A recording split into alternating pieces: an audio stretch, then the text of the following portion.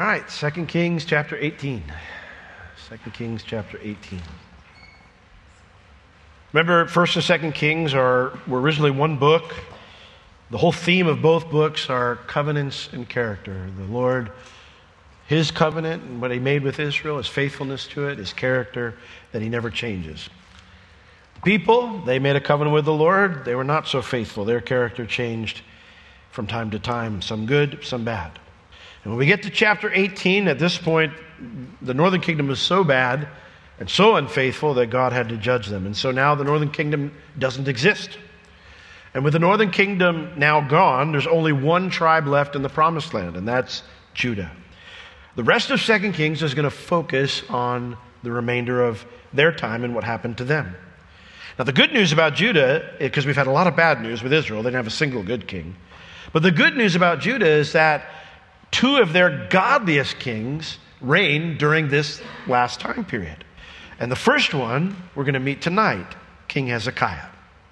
And what makes these two kings' godly character even more special is neither of them inherit good situations. Hezekiah's father was an idolater. He sacrificed Hezekiah's own brother to one of those gods that he worshipped. And he ceded Judah's sovereignty by becoming a vassal to the king of Assyria. But rather than blame the Lord, Hezekiah decides to walk with the Lord and trust the Lord to lead the nation out of this mess. So, chapter 18, we meet Hezekiah here in verse 1. It says, "Now it came to pass in the 3rd year of Hoshea, son of Elah, king of Israel, that Hezekiah, the son of Ahaz, king of Judah, began to reign. 25 years old was he when he began to reign, and he reigned 29 years in Jerusalem. His mother's name also was Abi, the daughter of Zechariah." So here we see that Hezekiah becomes king after his father dies in the 3rd year of Hoshea, the son of Elah, king of Israel. In other words, what we covered last week and the week before hasn't happened yet. Hoshea has not revolted against Assyria, so Israel is still around as a nation when Hezekiah becomes king, takes the throne. And in contrast to the northern kingdom, which had their kings had very short reigns because they had coup after coup after coup, here we see Hezekiah has a very long reign. 29 years he reigns in Jerusalem. And then it tells us that his mother was Abi, the daughter of Zechariah. Now, we see this with the kings of Judah because the writer finds it very important to point out when what the king's mother's descent was. Was she Jewish or was she heathen? The writer keeps pointing out who the mother is because these queen mothers had a huge influence, for good or bad, in the nation. Jezebel and Athaliah are just two examples of extreme evil that nearly ruined their nations. I think it's interesting that this lady's mentioned and we don't find anything else about her because I can't imagine how it must have felt that your husband is an idolater. He sacrifices one of your children to his idol. Is it possible that his mom was the one who taught Hezekiah about the Lord? Is it possible that the example she led was the one that encouraged him to trust in the Lord instead of the gods his father worshipped? I don't know. But when we consider everything she went through, being married to Ahaz, she was going to have a powerful influence either for good or for evil on this young man. Because she would either agree with what her husband did and have no problem with it, or she could blame the Lord because she didn't agree with it, or she could run to the Lord over it. I think one of the things that we can learn from the fact that the writer keeps pointing out who the moms are is that moms have an important position of influence in their children's lives for good or for evil. I think that is something that we can take away. If you're a mom, your kids are watching to see how you respond to life circumstances, how you respond to the sins of others. They're watching your behavior, they're listening to your words.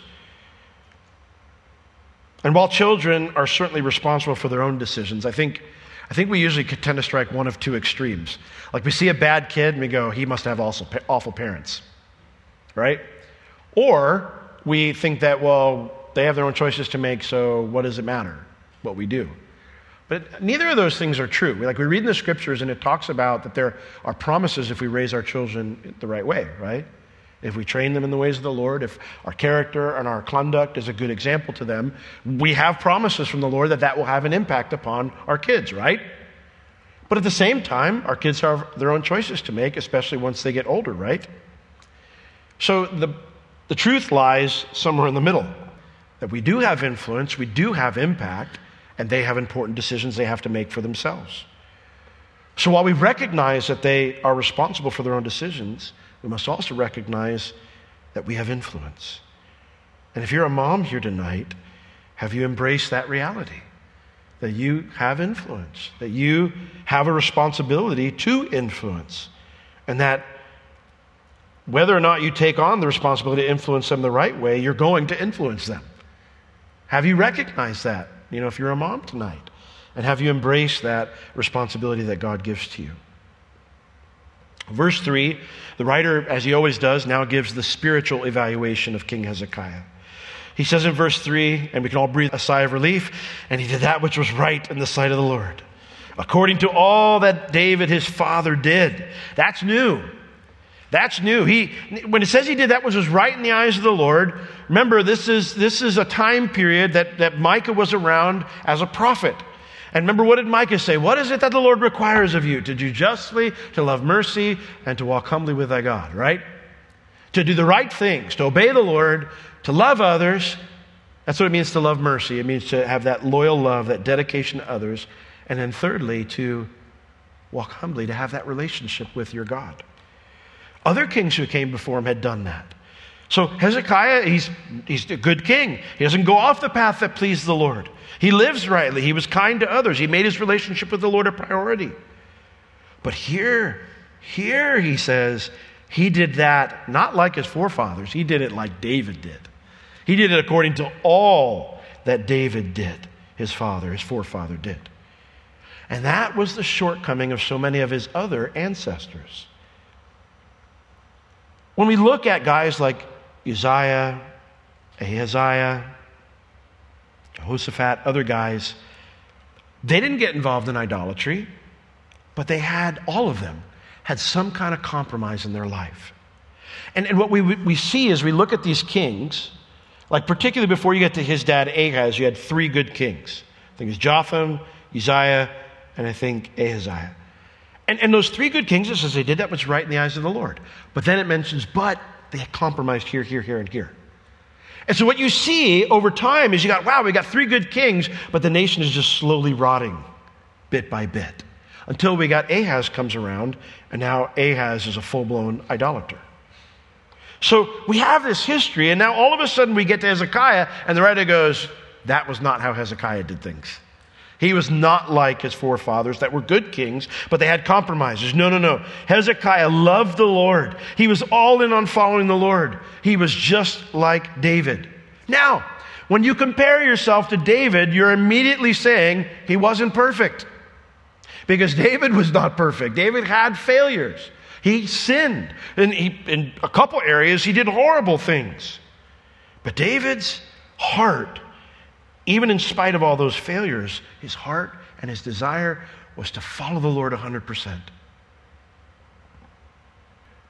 I have found it easier to work with someone who is a bit of a loose cannon because they're up and down, because at some point I know they're going to grow and they're just going to walk with the Lord.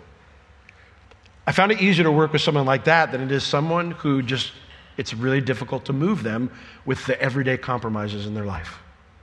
Because the individual who has those everyday compromises in their life, they've already come to the conclusion that, what I'm doing right now is good enough. Their heart isn't fully yielded to the Lord. And so it's very difficult to get them to ever move at all from where they are. In contrast, you might have someone you go, man, I like this guy's zeal for the Lord, but he's a mess. You go, yeah, but he's not always going to be a mess.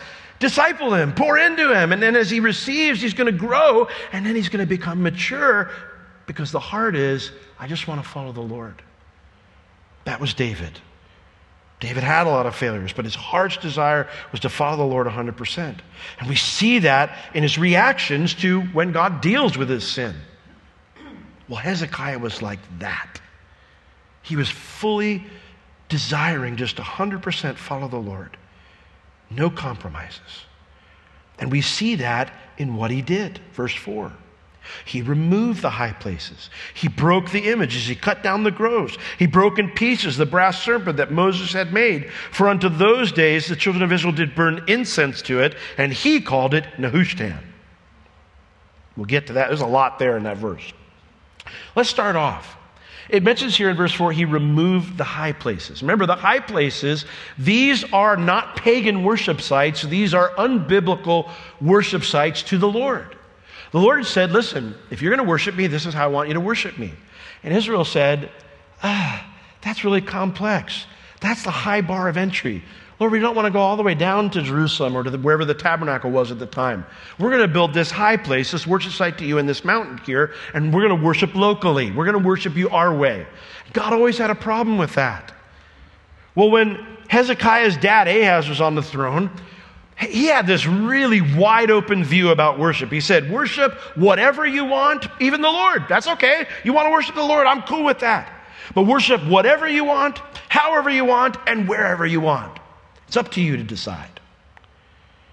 The good kings that came before Ahaz, they had basically developed a policy that said, yeah, this isn't what God says, but let's not rock the boat. Let's let them keep their high places. Hezekiah says, no. We're going to obey the Lord. We're going to do this his way. I find it so interesting that after such a wicked king like Ahaz, who's sacrificing his own child to a deity that doesn't exist, that the first thing that the writer mentions is his removal of the unbiblical worship sites to the Lord. And not the pagan worship sites. Why? Why does he put that first? I think all too often, maybe not you, but all too often believers can comfort themselves by saying, well, I'm not doing any of the awful stuff, when we allow other compromises into our life. I mean, even in conversations I've had with like men who they're struggling a little bit in their walk with the Lord, and I'll ask them some questions like, hey, well, where are you at with the Lord here, here, here, and here? And you see some shortcomings. And I'll bring up, I say, well, now you understand these things need to change. And they're like, man, why are you giving me a hard time? I'm a good husband. I'm a good dad. I work hard. I provide for my family. And I'm like, that's great. You're better than pond scum. You're better than the wicked people in the earth. Wonderful. I think sometimes, though, that we can feel that way. I think all of us feel that way, but particularly men sometimes, especially in a world where we see men dropping the ball everywhere, where they're not being faithful dads, they're not engaged with their kids, they don't love their wives, they don't work hard, they're off doing their own thing, that we think to ourselves, well, I'm doing all the right things, you know, how come, I'm doing all the right things, but yet, my wife, she doesn't want to be romantic with me. You could be married to a bum. Why are you treating me like this? It's like, you really need to ask that question when you're saying those words to her? I think this is where the problem comes in. Your kids don't appreciate me, and you get frustrated with the kids. I work hard. We have good Christmas every year. Why can't you just treat me with some respect? And you don't understand why your teenager is so frustrated with you, doesn't trust you. I think there are times that we can be satisfied with a level of righteousness. I'm not talking about standing before God. I'm talking about like practical righteousness. I think we can become satisfied with that to a point where we'll tolerate things that we think are not that bad. I think the writer starts off with this because he says this is where the problem started. It's with this compromise. This is where it started. All the other stuff came because of this. And so he says, I want to point out, first of all, that he dealt with the root of the problem. And the root of the problem was that somewhere way back, God's people said, the Lord's instructions aren't that important. The Lord's instructions aren't that important, which obviously now brings a personal application to us. Do you believe that all of God's words are important? You know, 27 years I've been teaching, pastoring, counseling, discipling people. I rarely run into somebody who tells me, I don't believe this is all the Word of God. I run into folks who could recite something akin to a Christian credo or an idea of what, solid Christianity is. But it seems very frequently the person that can do that and feels very loyal to that, it doesn't have any practical impact on their life. And so when you talk to them about, well, hey, the Bible says this about being a husband or a dad or a wife or, a mom, there's a lot of resistance. The root of the problem is, do we believe that all God's words are important? I can say I believe the Bible. The Bible's the inspired word of God. Okay, love your wife like Christ loved the church. Yeah, you don't understand my marriage. Submit to your husband, as unto the Lord. Submit to your husband. Wow. Okay. Submit to your wife as unto the... Well, yeah, I said that's right the first time. Sorry. I said it right the first. Submit to your husband as unto Christ, right? Scratch that whole thing off the tape. Submit to your husband as unto Christ, right? Yeah, you don't know my husband. If I let him lead the way, all things will just get dropped. Well, maybe things need to get dropped so he can realize the responsibility he has. But that would be awful. Is it so awful to fall into the hands of the living God who loves you and cares about you? Listen, I'm preaching it to you, but I get it because that's the challenge we all face every day, right? Right? The Lord says this, and I go, yeah, but. Do we believe that all of God's words are important, or is the Bible is the Word of God just a creed? Just a thing we say? Do we believe it's all of His words are important, or do we permit compromises because they aren't the worst things that we could be doing? I don't ever want to get to a place where I'm satisfied where I'm at with the Lord. I want to always be satisfied in Jesus. But I don't want to ever be satisfied where I'm at in my walk with the Lord. Like, I want to keep pressing in. Like, if Paul the Apostle could say that I've not yet apprehended that for which I was apprehended for, so I press on to the high prize of my calling, then I think I need to be pressing in too.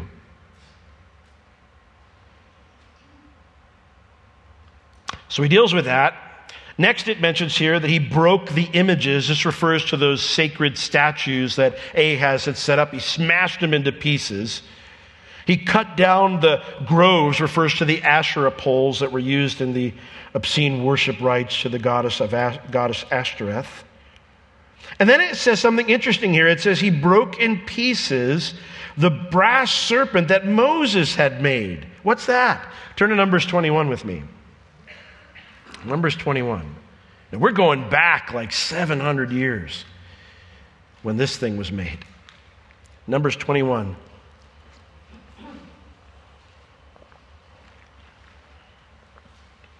Numbers 21, verses 8 and 9. And the situation was, Israel is in the desert. They have been testing the Lord over and over again. They complain about their situation because they had to go around where the Edomites said, no, you can't come through our land. And they complain, God, why'd you bring us out of Egypt to die in the wilderness? Our soul, we hate this manna. Tired of eating spaghetti every night. So the Lord sent fiery serpents, verse 6, among the people, and they bit the people, and many people of Israel died. Therefore the people came to Moses and said, we have sinned, for we have spoken against the Lord and against you. Pray unto the Lord that he take away the serpents from us. So Moses prayed for the people. And the Lord said to Moses, make you a fiery serpent and set it upon a pole. And it shall come to pass that everyone that is bitten, when he looks upon it, the pole, with the brass serpent on it, it says they'll live. They won't die from the serpent bite.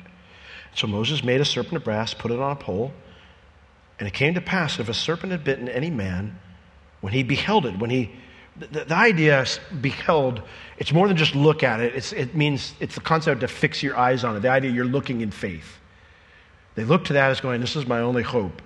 God said, if I look at this thing, I won't die. It says they didn't die. They lived. Pretty cool thing, right? That's something you'd be like, guess what happened at church today, Like, this is amazing. It's a pretty cool thing. Well, Israel saved that brass serpent so they would never forget what God did. 700 years later, here in 2 Kings, it's still there. It's still in existence, but not for good. Look at what it says here that they were doing with this thing. It says he broke in pieces the brass serpent. The word broke in pieces, it's a different word. It means to crush, to beat, or to pound. He crushed this thing, for unto those days the children of Israel did burn incense to it. What? Incense, when you would burn incense to something, it was symbolic of praying to it. So the idea is they were coming to this brass serpent. Well, I don't know where it was. I don't like who was in charge of this thing and why was it out and about that people could pray to it. I don't know. I don't know if somebody came up with the idea and said, listen, praying to the Lord's not working. We need to pray to this thing again. It saved us 700 years ago. It'll save us again. And so people would come and they'd burn incense. And the idea is like, things are bad, oh brass serpent, just like they were in the desert. Rescue us just like you did back then. I don't know if Hezekiah bashed the thing on the ground until it snapped, or if he crushed it with his feet. But when the thing was all broken, he said, Nehushtan, which means it's a thing of brass. It's just a piece of metal. It's not alive. It can't help. We pray to the living God, not to lifeless metal. Do you not like this guy? Like I read this guy and I'm like, I want to meet this guy in heaven. Tell me what happened when you broke that thing. Like, what were people saying? What was their, like what did you sense the Lord was telling you to say? Like, I want to hear the full story. He's an amazing guy. That he does this object that, to be fair, if we look at the history, when guys came in and destroyed people's idols, they got mad and wanted to kill you. Remember when Gideon, God called him to lead the people, and first thing he did was, he goes, we got an idol right in my hometown. This thing needs to go. And so he goes out and destroys it in the night, and when they find out who did it, they want to kill him. This was not an easy thing to do. You're a king. It's an unpopular time because the king of Assyria, you're a vassal state now. Your dad had messed things up. And he just comes out and he says, we're going to do things the right way. We're not going to worship this lifeless piece of metal. We're going to worship the living God. Now, I find that some people go, I really like this guy. And they'll say, this is the guy, we need to be like this. Hezekiah has no fear. He doesn't care what anybody thinks. He's going to do what needs to be done. We need more people like that. But is that really why he did that? Is that really true? Is that really what we need more of? People with no fear? I don't think that describes Hezekiah. Hezekiah did have fear. He feared the Lord. He feared the Lord. Too often we have men who have no fear. They also don't fear the Lord. We don't need people in office who have no fear. We need people in office who fear the Lord. We've had people who have no fear, and it's not working. We need people who fear the Lord. And he didn't not care what anyone thought. He cared what the Lord thought about his actions. That's what we need more of. Not fearless people who do whatever they think is best. He crushes this thing and reminds them we worship, we pray to the living God.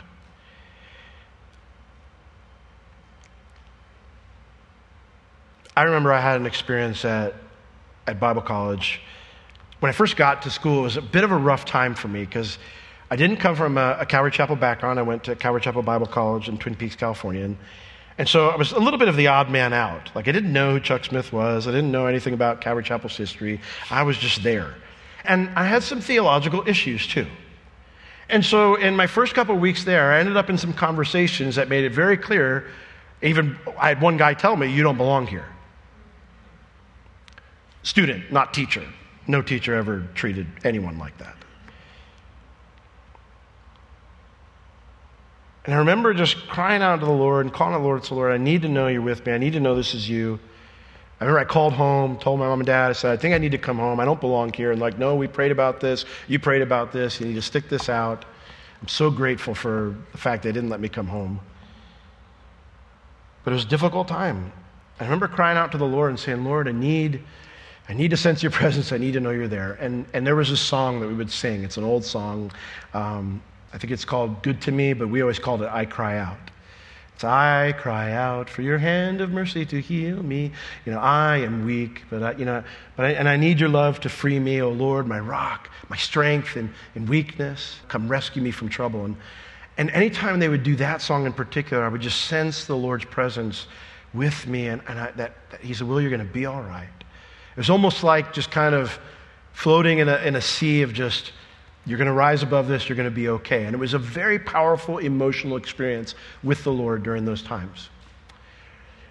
Well, a year later, as I'm still at school and I'm seeking the Lord and stuff, I found myself trying to recreate that feeling and that emotion. Because I was kind of sensing that the Lord was distant, and I thought, well, Lord, if I just get back to there, like if we just sing that song again, then I'll be okay.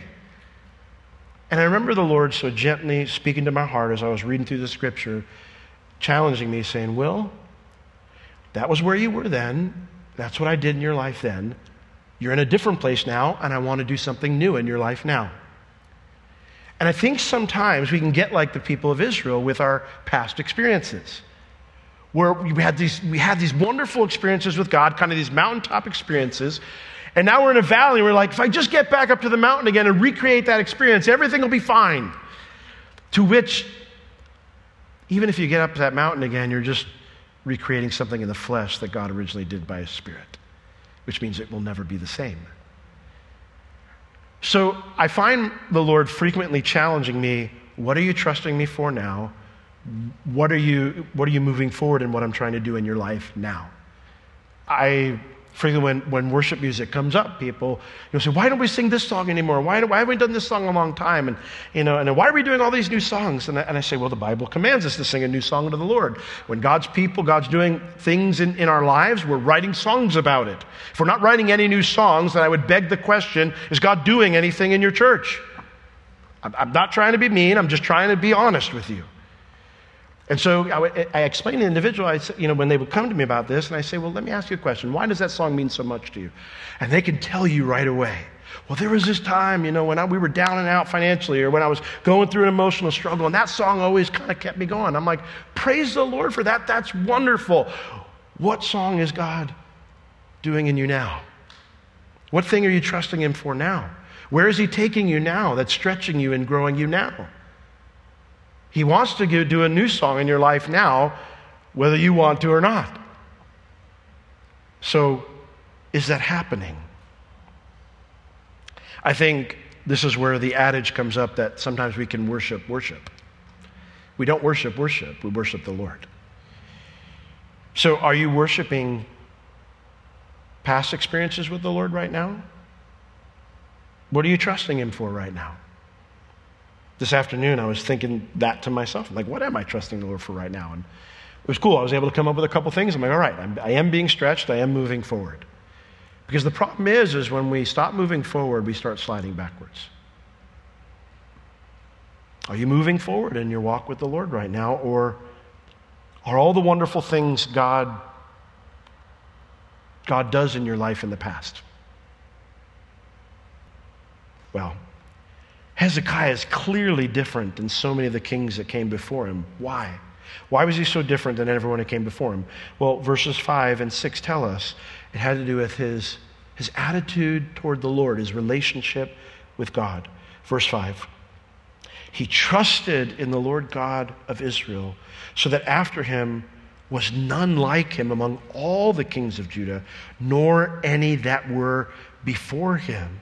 For he clave to the Lord. He did not depart from following him, but he kept his commandments, which the Lord commanded Moses.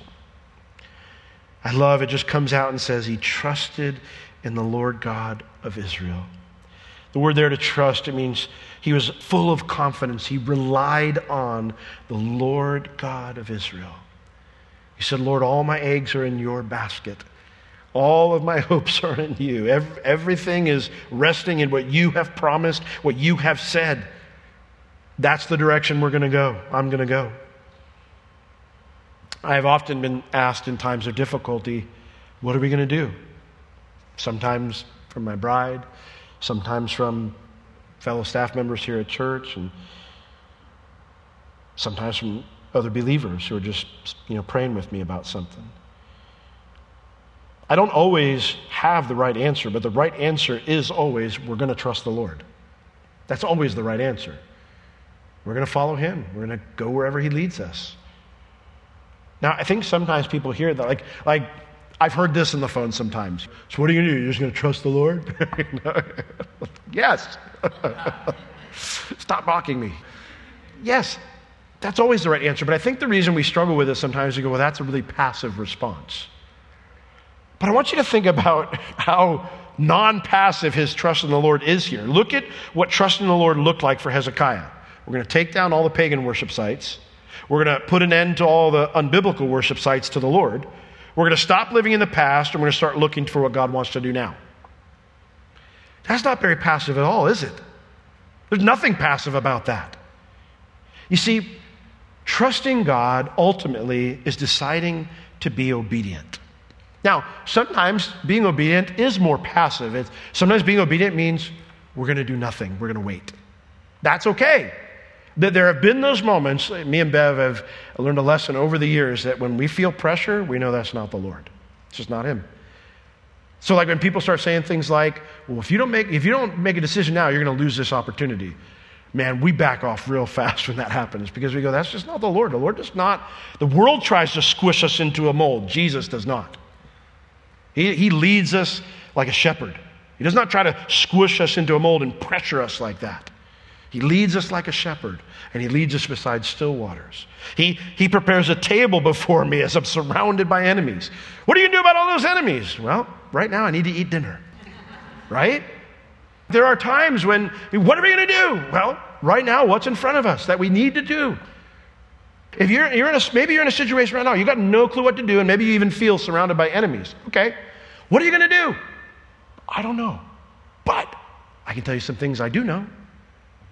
You're married, you got to love your spouse. You got kids, you got to invest in your kids. You still got to do all those things. So, trusting the Lord sometimes may feel passive, but it is not. Because it frequently involves being obedient in the things we know he wants us to do, right? We have things we need to do.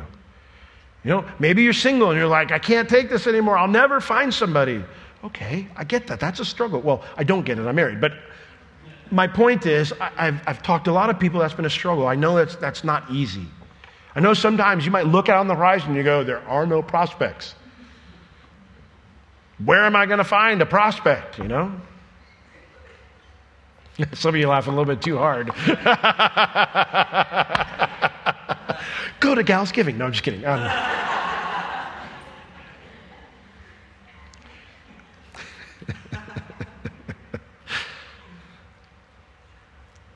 But even though you have things you don't know, like where to take the next step, you do have things in front of you that you know God wants you to do.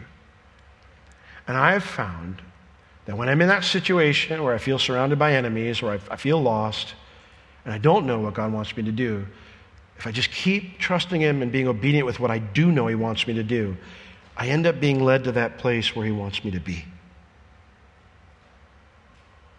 Jesus said in response to a question, how do we know to work the works of God? And to summarize Jesus' answer, it was really simple. He goes, well, you'll know the will of God by doing it. I think that's such a cryptic, horrible answer, Jesus. No, it's actually just really simple. It's not cryptic at all. You'll find yourself in the unknowable will of God by doing the knowable will of God. Just stay there. Stay faithful. Trusting God means being obedient. It means you place your full confidence in his character, his promises, and that his commands are the best way to live. And that's what it says here in verse 6. It says, for he clave to the Lord and did not depart from following him, but kept his commandments, which the Lord commanded Moses. Moses gave those commandments 700 years ago. But he looked back to that and he goes, that's where I need to be. I'm not sure about this and this, but I know I need to be here. And I'm going to trust the Lord that that's the best way to do things, and that I'll find myself where he wants me to be by doing that. I love what it says here, that he clave to the Lord. It's the same word used for marriage in Genesis 2. It means to fasten yourself to an object. It carries the idea of permanently being glued to something. Hezekiah decided, I'm going to stick close by the Lord's side in everything. Which way you going, Lord? That's the way I'm going too. And then he did not turn aside. That's what depart means. If God was moving this way, he never turned to this way or this way. He just kept following the Lord as it concerned his commands, the knowable will of God. No compromises. No looking at some of God's commands as non-vital. He said, if God says it, that's what we're doing. And if God says, don't do that, then we're not getting close to it. And because of that, his testimony is that there was no greater king in all of Judah's history. No greater king. That's crazy. Like when you think of how many good kings they had. You got Asa, you got Jehoshaphat, you got Solomon in his good days. I mean, Solomon was the wisest man in all the world, but it says that there were no kings of Judah that were greater than him. Wow. I want that to be my testimony.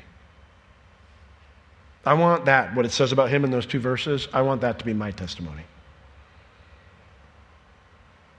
We need to cleave to the Lord. Stick by his side.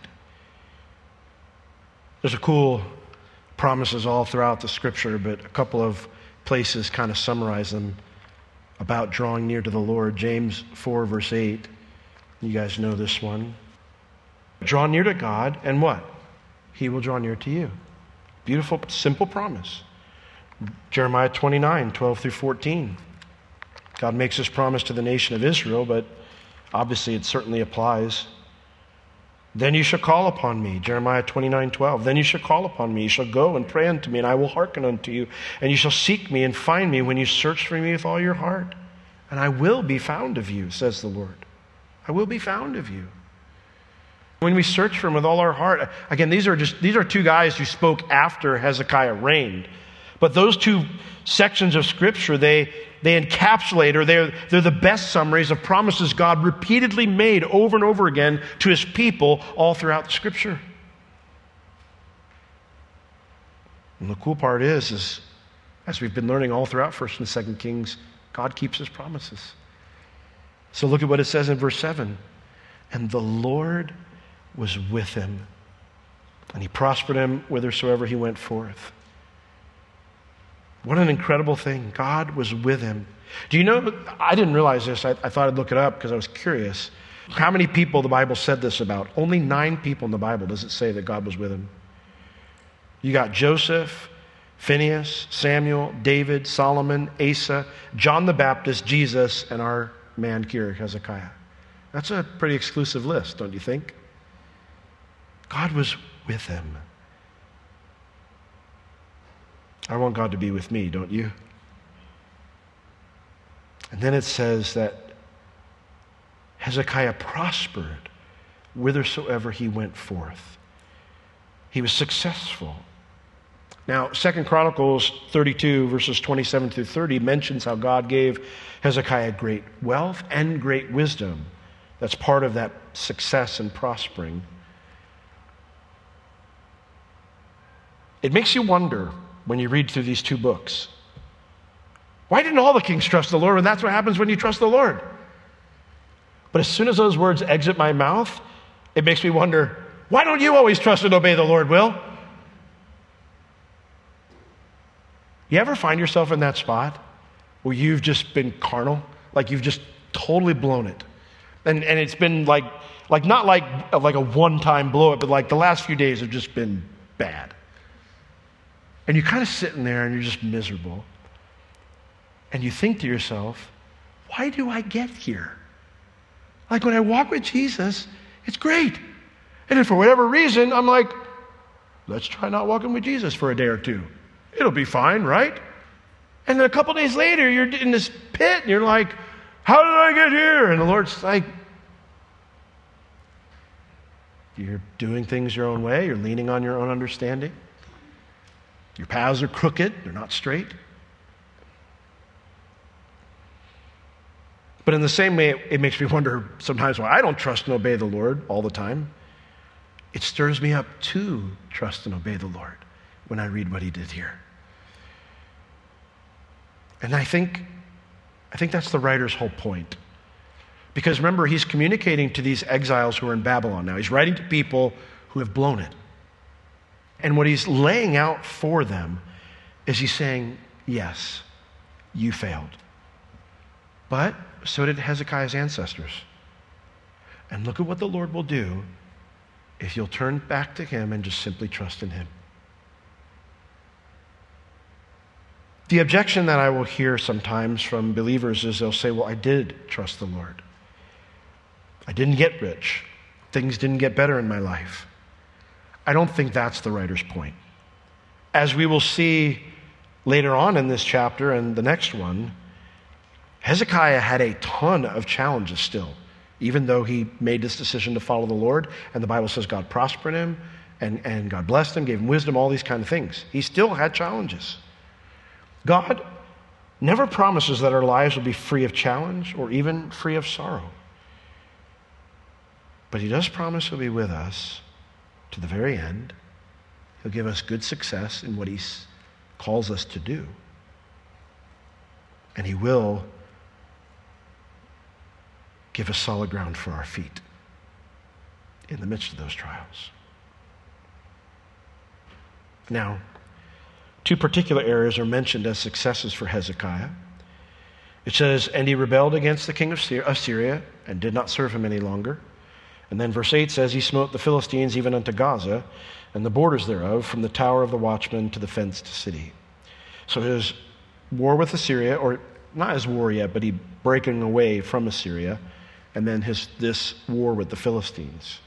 When it says he rebelled against the king of Assyria, it means he stopped paying the tribute. Served him not means he revoked the vassal pledge his father made. We're not going to be a vassal state anymore. We're going to be an independent state. We don't owe you anything. So that was something God said he was successful in. And then secondly, he smote the Philistines even unto Gaza. Now Gaza, I know it's in the news a lot today. Gaza, we got a few minutes. Gaza, Palestine. The word Palestine means land of the Philistines. Okay? The Romans, when they expelled the Jews after the war of, I don't know if it was the war of 70 or if it was the war of 125, but in one of those wars where they expelled all the Jews from the Promised Land, because they were so angry at the Jews, they renamed the land from Israel to Palestine, because the Philistines were Israel's mortal enemies. So that's where the name Palestine came from. Palestine was not in existence prior to that. So that's why you see it on maps after that time period of the Roman Empire will say Palestine, because they wanted to eradicate the name of Israel. So Palestine. So Palestinian just means Philistine, modern day Philistine. Now, I'm not saying that to say Palestinians are bad. That's not my point. My point is this hostility between Israel and the Philistines is something that's been going on for a very long time. It's something that other nations that lived around that area knew existed, to the point that the Romans did that to insult the Israelis, to rename their land of the Philistines. So this is a constant thing that's going on. Gaza, which again we know today as that southern region, southwestern region of that area of Israel, it was the southernmost of the 5 royal Philistine cities. So the concept that you got all the way down to the southernmost city and you defeated that means you defeated everything. So when it says here that he smote Gaza, it's saying he won battle after battle after battle after battle. This was crucial for Israel because during Hezekiah's father's reign, the Philistines had invaded Judah and captured Judean cities. So when Hezekiah took the throne, again, Dad was not the best king. They had lost territory to the Philistines. Judean cities, Judean people were in control of Philistine power. So not only does he take those cities back, but he crushes the Philistines to the point that he takes all their lands as well. So he was victorious against the Philistines, and he broke away from Assyria. 2 things that his father had failed in from a geopolitical standpoint. He was successful here. Now, rebelling against Assyria is not something that the king of Assyria is going to ignore. And the Assyrians had a vested interest in the Promised Land area because their real concern was Egypt.